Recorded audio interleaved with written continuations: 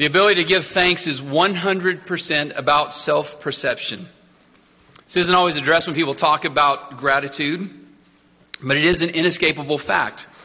When you believe that you are entitled to something, when you deserve something, or when you think you've earned something, you don't say thank you. 90% of trophies are received without thanks.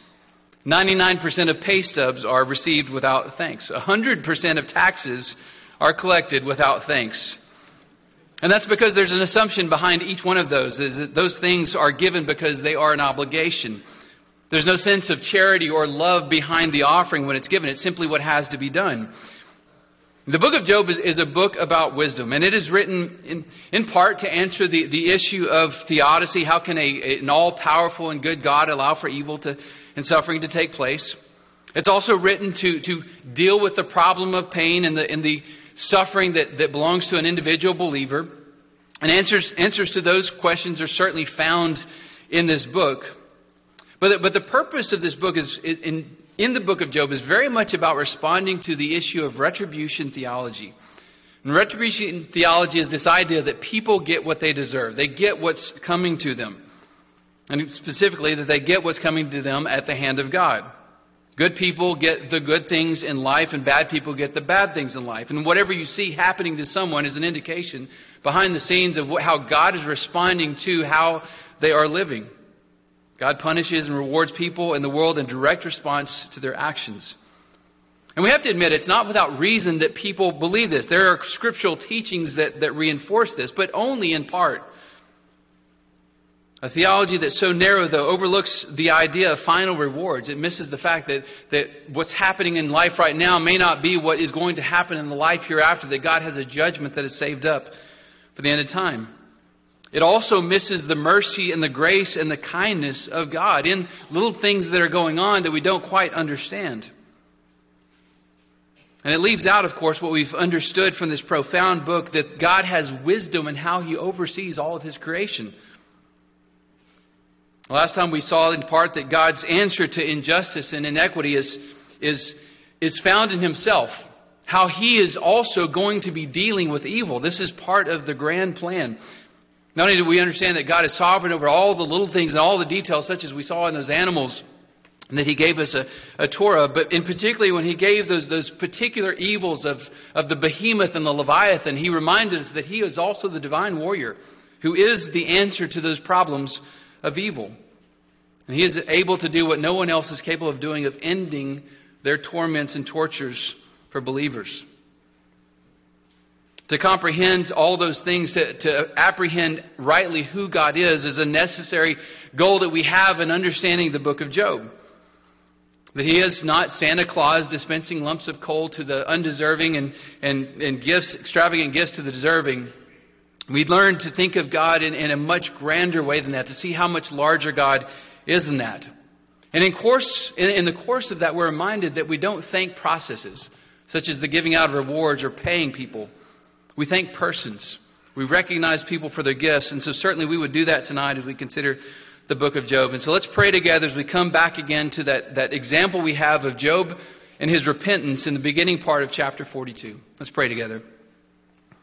Our Lord and our God, we look to You for the provision that only You can grant, Your Spirit's light. We pray, Father, that as we come to the Word tonight, that we would be humbled by it. Humbled particularly as we come into Your presence the way that Job does, so that we are reminded of who our God is and what He accomplishes for us, that we might leave with thankful hearts. And we pray this in Christ's name. Amen. Let me remind you again, I know I do this every time, but because some people are sometimes new, because sometimes you forget, because there's a few weeks to go on between courses, let me remind you of the book of Job. It's in part narrative, a tiny part, and a large part poetry. In the narrative part, we meet Job. We're introduced to his person. We find out that Job is a man who is righteous and who is wealthy. That he is this one who would give the best picture of retribution theology at work. He is all good in every way as far as everyone is concerned. Everyone respects him in the highest order, and he has the good things in life to show it. He has an abundance of crops.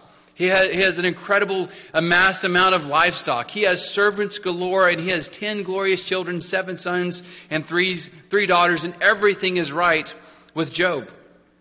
But after we meet Job, we're taken up into heaven. We get a heaven's eye view of Job's life. And particularly in that heavenly courtroom, we're introduced to God who is overseeing all things, these angelic beings that are coming to him. And one of them is Satan himself.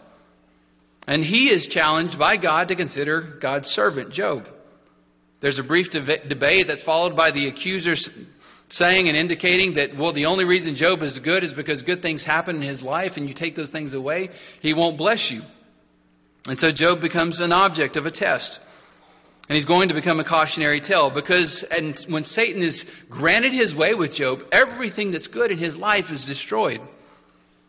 At the end of it, he's childless, he's penniless, he's tortured, he's sick, he's resented by his wife, and his friends come to him in sympathy because they come to him finding him sitting on the garbage deep, scraping himself with broken pottery because he's covered from head to toe with boils. His friends come and they mourn with him for 7 days. They silently stand by as Job's friends. But finally, at the end of those 7 days, Job breaks the silence. He begins to lament the most pathetic lament that you've ever heard. Not only does he lament the condition of his life, not only does he lament the fact that he is alive, but he actually goes on to lament the very day that he was born. And he says it would be better if that day were blotted out of history. If there were a curse on that day such that it never happened, so that Job could never have been even born and brought into the world. That is the beginning of the poetic dialogues, and it invokes a conversation. The friends come in, they decide, okay, Job, that's enough. And they begin to weigh in. And what do they weigh in with? Well, as friends, they want what's best for Job. And what they can see is obvious, is that Job has fallen into this horrible condition because of some sin. They don't know what it is. But they have their suspicions, and they know that it's bad. And so they start soft. They go with the slow pitch. They try and ease him into it, but he's not budging. He won't repent of the sin that they're sure is there. They pursue him more and more, and they become a greater accuser than Satan, it would seem, himself. Job's friends all deserve what is happening to him. They all think that what is happening to him is deserved. Job believes his suffering is undeserved. He believes it's a mistake, but a mistake on God's part. And so God breaks in, and eventually he's going to speak. And so he gives his answers. And the first answer is one that's somewhat bizarre to us. He takes Job on a tour of his creation. He takes him out to the countryside. He takes him to the animals that he doesn't own, and he shows him the magnificence of all the details of these creatures which he oversees. He talks about them from birth to death, how they're provided for, and shows his handiwork in these things that are not part of Job's world. The dominion that Job thinks he has doesn't go very far. At the end of that, Job is left silent. He has nothing to say. He's been humbled in the presence of God. And that gives room for a second speech. And the second speech is a doozy, and it's perhaps even more bizarre than the first one. Instead of this parade of all of these animals, these undomesticated animals of the countryside, instead he brings before Job two monsters, the behemoth and the Leviathan. And the behemoth is this massive creature in the river. It sounds a little bit like a hippo, but till you read the details and you find out, no, this is way beyond any hippo I've ever seen. The image of it being in the river, able to swallow the river itself. The image of it bringing offerings down from the mountainsides, that people worship this creature. And then Leviathan, this monster of the sea who breathes fire. And both are fearful. Both are destroyers of men. They're these kind of creatures that are beyond any ability that man has to approach. And God dares Job. He said, take a tussle if you think you can. See how it turns out for you. And Job is more humbled by this, and that brings us to where we are this evening as we come to this passage and these verbs, these final verses here that Job speaks. They're important verses. They're verses that we need to consider because they are, in fact, going to be the last words that you hear Job speak. And so we want to know what's happening with Job. What is he learning in this context? And hopefully by this, we understand, our contention tonight is this, that by our knowledge of the Holy One, by a greater knowledge and a fuller knowledge and a truer knowledge of the Holy One, we will grow in gratitude, and we will grow in contentment, and we will grow in peace. And so we want to see this awesome God that Job comes to worship. Well, look at the second verse in there. When Job begins to speak, this is what he says in verse 2. I know that you can do everything, and that no purpose of yours can be withheld from you. Job is professing something here. He is testifying to the fact that he has a new knowledge. He has had an encounter with the truth, and the truth that he encounters is who God is.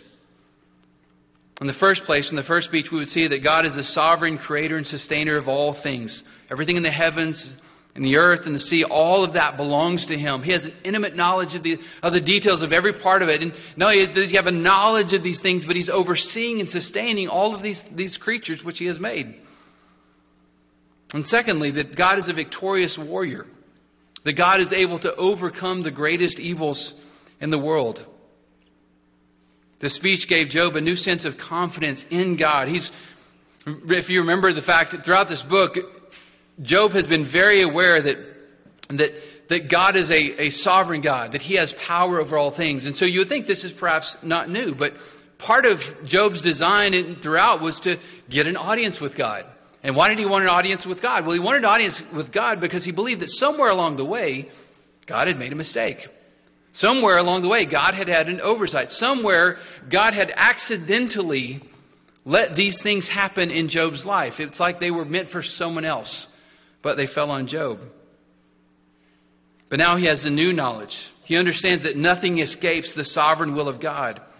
And he also understands that the sovereign will of God is intensely personal. Not for a single moment has God actually taken his eye off of Job. Every lost child, every lost servant, every lost sheep, camel, donkey, every lost crop, every lost layer of skin that he's given up on his boil-covered body, that none of those things has been lost on God.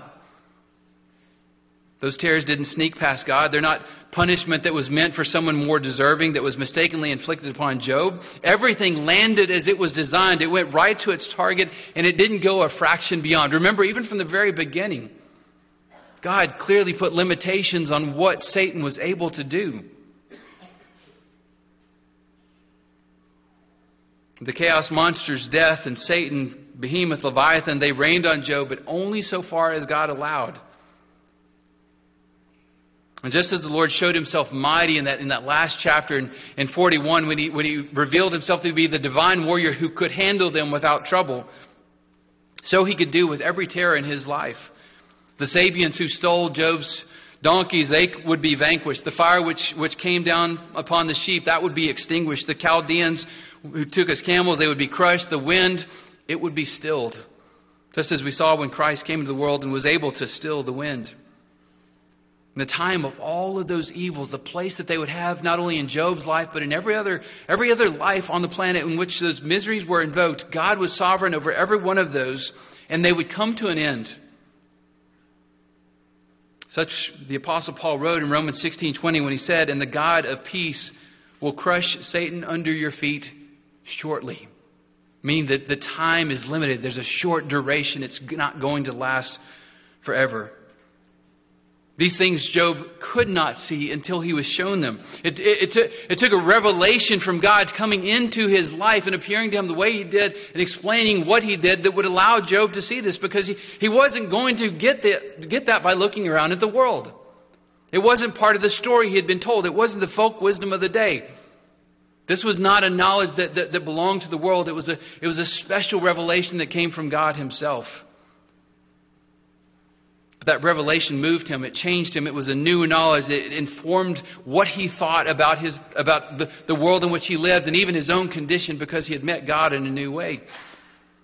And so what does Job do? Look at verse 3. There Job confesses his confusion and his ignorance. He says, "I have uttered what I did not understand, things too wonderful for me, which I did not know." He has done what God condemned him for. He had darkened counsel without knowledge. He had obscured the truth with his own words. Not only the words of those around him, but he himself had been guilty of it.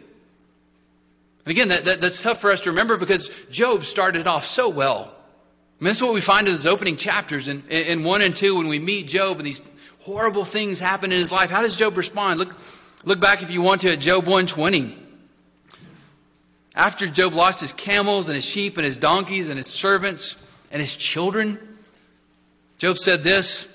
It says, Job arose, tore his robe, shaved his head, and he fell to the ground and worshipped. And he said, naked I came from my mother's womb, and naked shall I return there. The Lord gave, and the Lord has taken away. Blessed be the name of the Lord. Perfect. That is the best response that you could possibly give to that kind of situation. And the text tells us, it says in verse 22, in all these things, Job did not sin nor charge God with wrong. So he started out well. And sometimes we forget that part, that as we get into those middle chapters, that the long poetic portions, where we forget that Job had said and responded the right way initially. Thereafter, Job became covered head to toe with painful boils. And this was the clear indication to his wife, okay, whatever happened before could have been me, could have been you, who knows what could have been the children. Maybe, that was what deserved it.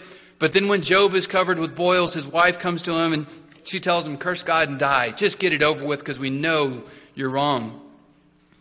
And Job responded in 2:10. You speak as one of the foolish women speak. Shall we indeed accept good from God, and shall we not accept adversity? Beautiful. What a glorious response to say that, yeah, I trust a sovereign God. And again, it says, in all this, Job did not sin with his lips. He said the right thing. He did the right thing. Everything looks good. There was no secret sin involved in Job's life such that he deserved what was going to happen to him, or what had happened to him. But what happened thereafter? Imagine yourself contemplating the loss of all these things, most especially your children, and then being mired in the kind of pain, the physical torture that his body was in. What do you think would happen to you if that were you? If you could compartmentalize and you could narrow down in that one moment, that instant, you could respond with this wonderful truth, what Scripture affirms was a right and a good statement. But could you hold on to that? I think we know his collapse was reasonable. It makes sense. Job grew weak, and Job doubted. His pain overcame him. He grew weary not only of living in his pain and grief, but he also came to lament his very existence and the possibility of existence. And think of the voices around him. Job is righteously defending his integrity. He's saying, no, I did no wrong. And his friends are accusing him one after another in repeated rounds. It's like he's boxing three different men. And he has one hand tied behind his back. And one gets tired and another one tags out and jumps in. And he just goes one after another. Round 1, round 2, round 3, round 4. It just keeps coming. And what are they doing? They're accusing that you did something wrong. And so he's defending himself. But what does he do? He does what the Proverbs warn not to do. He answers a fool according to his folly. And he buys into the theology. He starts to believe. He's heard it so much. Bad things happen to bad people. Good things happen to good people. Job, fess up. Get it over with. And so in the course of the debates, he begins to accuse God of wrongdoing. He accuses God of making that mistake. Because the bitterness is growing. Everyone's turned against him. How would he not grow bitter? But God pays attention. God hears him. God sees what's going on with Job. He hasn't missed a thing that he said, just as he hasn't missed anything that's happened along the way. And so back in 40 verse 8, God asked, would you indeed annul my judgment? Would you condemn me that you may be justified? God reminds him, I didn't have to be found at fault in order for this to be made right. But this is what Job had done. He had bought into the debates, and he had slipped in his thinking. He had been worn down, beaten down, became tired, and in his pain, he decided to blame someone else. I think we appreciate this. It's difficult to say theologically in a right way. I'll attempt it anyway, and you can condemn me later. Job's answer was right, and Job's answer was wrong. He was 100% right to see his God as sovereign over everything.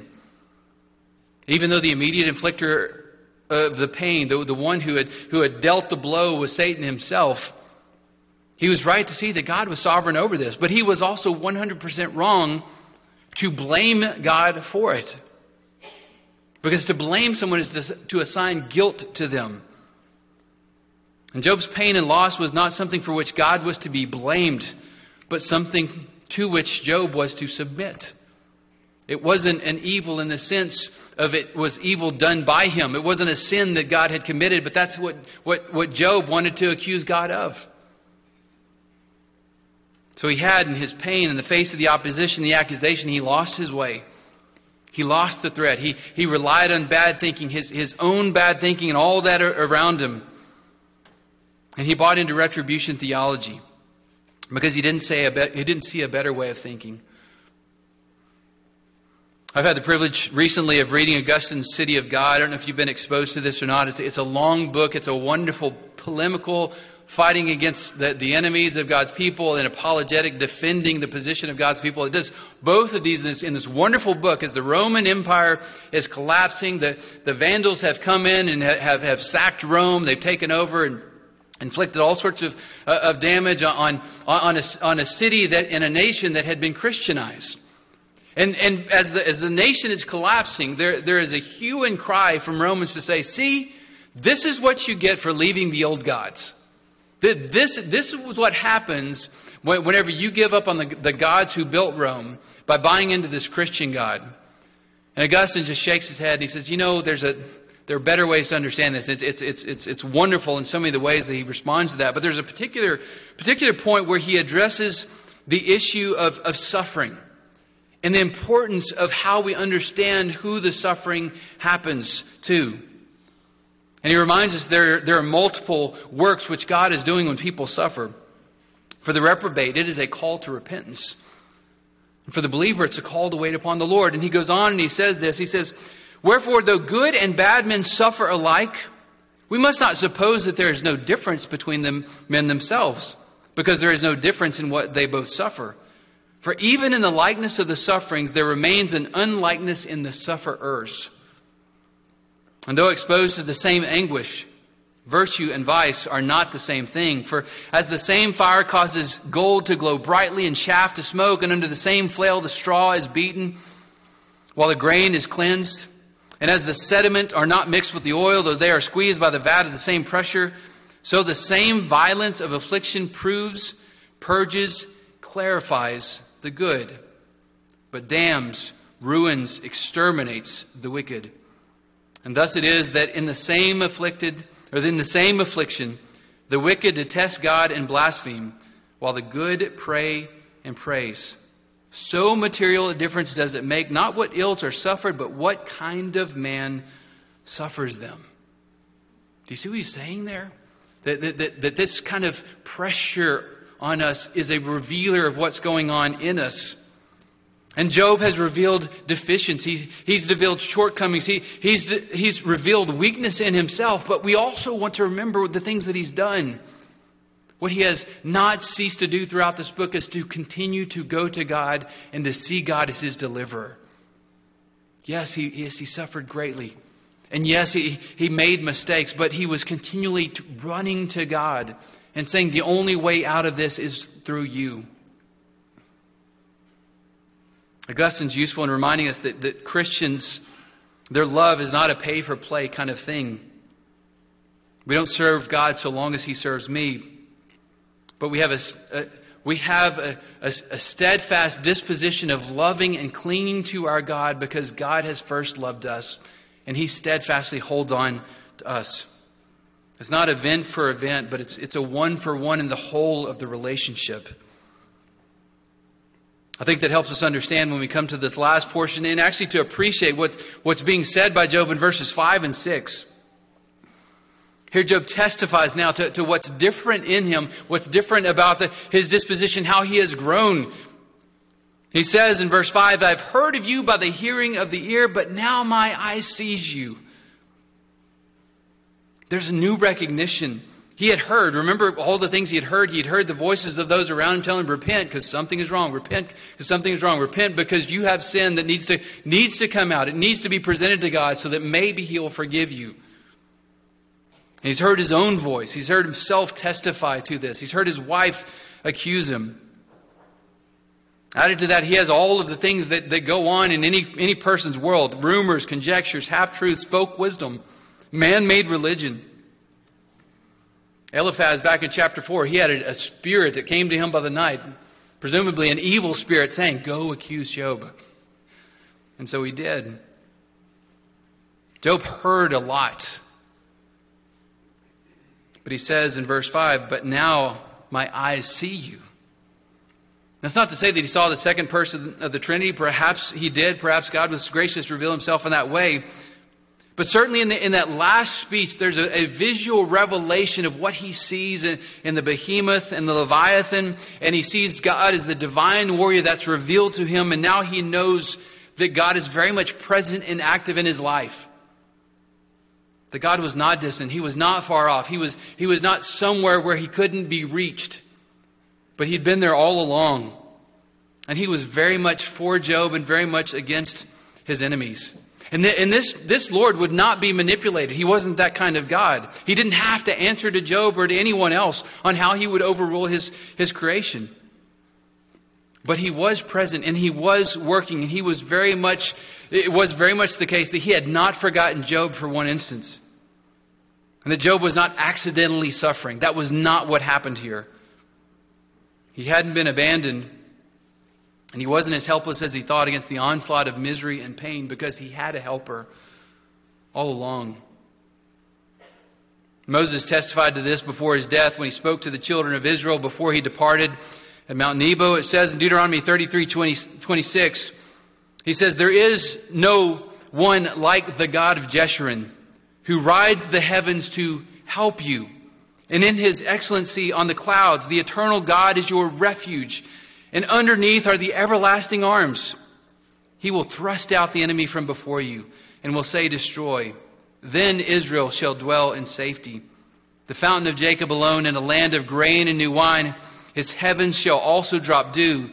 Happy are you, O Israel. Who is like you, a people saved by the Lord, the shield of your help and the sword of your majesty."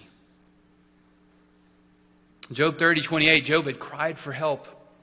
But the supposition was that no one's going to answer. He was in the assembly. He says, "I cry for help." Nobody steps up. But the psalmist testifies in Psalm 112:4, "Unto the upright there arises light in the darkness. He is gracious and full of compassion and righteous."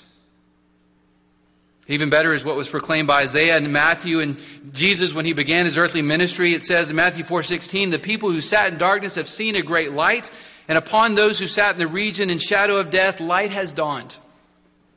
I know this is kind of a truism, but isn't it the fact that you have to be in deepest darkness before the light can be said to break through? That's what it takes. It's got to be that lowest place before the help is magnified in the way that you need. You might want to think that's just a Christian platitude to say that kind of a thing, but you need to understand this is a design feature of the Christian experience. The Apostle Paul talked about his experience with pain in 2 Corinthians 12. He said, "Unless I should be exalted above measure by the abundance of the revelations, a thorn in the flesh was given to me, a messenger of Satan to buffet me, lest I be exalted above measure. Concerning this thing, I pleaded with the Lord 3 times that it might depart from me. And he said to me, 'My grace is sufficient for you. For my strength is made perfect,'" where? "In weakness." Not in your confidence, not in your prowess, not in your proud moments. That is not when his grace is sufficient. That's not when his strength is perfected. It's in weakness. "Therefore, most gladly," Paul says, "I will boast in my infirmities, that the power of Christ may rest upon me. Therefore, I take pleasure in my infirmities, in reproaches, in needs, in persecutions, in distresses, for Christ's sake. For when I am weak, then I am strong." When was the last time that you took pleasure in distress? Ladies, think about this. How many times have you felt that anxiety coming over you? And how many times when that anxiety came over you about some desire for you, for your children, or for your parents, or for your husband, or for some other circumstance, how many times have you said, "Oh, I'm so glad this is happening to me"? It's not natural, but it's supernatural. It's a calling that's on us. It's something that we're meant and made for as believers, to come to our God in that way, to come desperately and saying, there is no way out. There is no answer to this. There's no way to solve this problem. Praise God, because there's one who defeats behemoths and leviathans, and I go to him.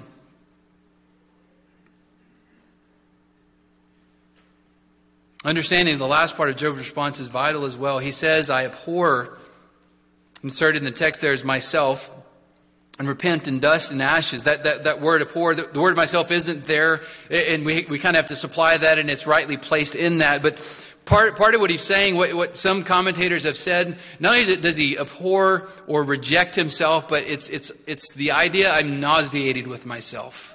That's how I'm repulsed by myself. And he's not looking at his skin. He's not looking at a boil-covered body that would repulse us. He's looking at his heart. He's looking at his words, his actions over the preceding chapters, the things that he said about God, the folly of his lips. That's what he rejects in himself. He hates what he had become. In that episode, as he was worn down by the pain and those things came spilling out, he didn't look on that and say, well, what would you have done in the same circumstance?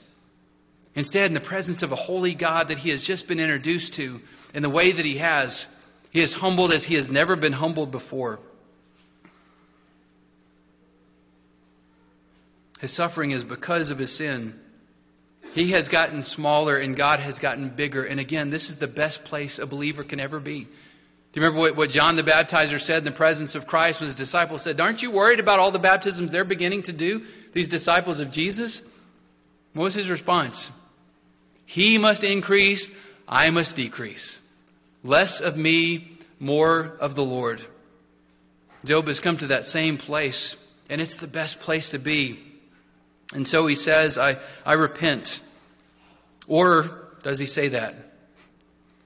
That's an interesting Hebrew word there. It's about a 50-50 split, especially when it comes in the form with the preposition that follows it. And it either means I repent or I change my mind, or it also means I'm comforted. And commentators go back and forth. If you have an ESV study Bible, or just an ESV Bible, you'll notice it's got a footnote that says, or comforted. And it's poetry. Praise God. That means poetry is meant to be responded to. And we should look at that and not even try and parse and say it's one or the other, but say, but there's an element of both that can be true there. Job has changed his mind. He's no longer thinking of God as a tyrant who is torturing him, or as a mistaken judge who's wrongly convicted him. He's now seeing God for who he is, as sovereign Lord over all creation. He is celebrating that. He has changed his mind to embrace the suffering that's come to him. But even in that embrace, as he was repenting of the position he held before and holding on to that new truth, he is comforted. Because of what he knows, because of what he sees. His soul has now come to be at rest because of how he understands God being for him. And don't miss when this is happening. When is he repenting? Sometimes we think this is repenting in dust and ashes as sort of a visual thing of like putting ashes on your head. And that's a demonstrable way to repent. But Job is literally sitting in dust and ashes. He's on the garbage heap, the burn pile where the broken pottery is that he's scraping himself with. This is the moment when he repents, when he is comforted, when he finds that this new understanding of God that changes everything. His wife hasn't stopped blaming him. His friends haven't stopped accusing him. The mockers and the dregs of society that he spoke of earlier, who have made him the brunt of their jokes, they're still mocking away. He still has no sheep, no camels, no donkeys, and no children. And he still has boils covering him from head to toe, and yet he's at peace. His mind is right. He has a clear understanding of the truth. Job is comforted, and the only explanation for Job's suffering and his peace in that suffering is God himself. It's a sad fact that the world doesn't get this, but it's also not really gotten so much in the church, and frequently it's not gotten in this church among us. We have a hard time knowing the true God truly. How do we know God? We know him as a cosmic enforcer. He's a God with one job: to weigh your life in the scales, bad, suffer, good, rewards. We know him as a distant deity, the man upstairs, someone who's not too involved. I keep him at a convenient distance because I don't really want him poking around too much. I'll invoke his name periodically. We know him as God like me, someone made in our own image with similar tastes. He approves of what you spend your money on, who you spend your time with. And conveniently, his enemies are the same as your enemies. Or we know him as God on demand, who's an idol to manipulate. You put a coin in and you get something out. Whenever I want something, I'll pray and it should happen. I'll exercise faith at that point in time. Or we know him as the God of the gaps, the explanation of things that we don't understand. When things aren't going in a way that is comprehensible to us, well, let's invoke God's name. And the problem with all those versions of God is, first off, that they are pagan idols. They're not the true God. But they also deprive you from the comfort of knowing the true God, who is so sovereign and who is so active, who is caring about every single part of your life. Derek Thomas points out the right ways in which we know God, with which Job came to know God, and that is to know him as a God of power, who is unrivaled in strength and authority, whom the greatest evil in the world cannot begin to withstand. We know him as a God of greatness, who is comprehensive in his majesty that extends to all parts of creation. There is no knowledge which escapes him. There's no part of creation in which he is not actively involved in what's going on. His being can allow for there being no such thing as an accident. And he is pure. He's free of sins. Not only does he have no accidents, but he makes no mistakes, such that there is no injustice with him. His wisdom is good. And he is also a God of grace. As much as any way the believer should know the true God is this, to know him as a God of grace who is loving and compassionate and giving towards his people. Again, the Apostle Paul understood this. He said, I am not ashamed, for I know whom I have believed, and am convinced that he is able to guard until that day what has been entrusted to me. Tonight, I hope you find comfort in the God that Job had been introduced to, that you know him better by virtue of how Job came to know him and by virtue of the book in which Job has encountered him. Some of you might look at Job's repentance and his comfort and say, well, if I met God in that way, then I could probably do the same thing. If I had that kind of encounter out of the whirlwind and had these kind of glorious visions that he had, then I could probably do the same thing too. But you have received your own special revelation. You have met the divine warrior who defeats the chaos monsters. You have all of the wonderful works, things too wonderful for me, which Job said. You have those wonderful works recorded for you, and they're in this book that's in your lap. You have all the revelations you need, and you have been introduced above all to the divine warrior himself, to Jesus Christ. From the Old Testament, from the New Testament, the Lord who is on every page.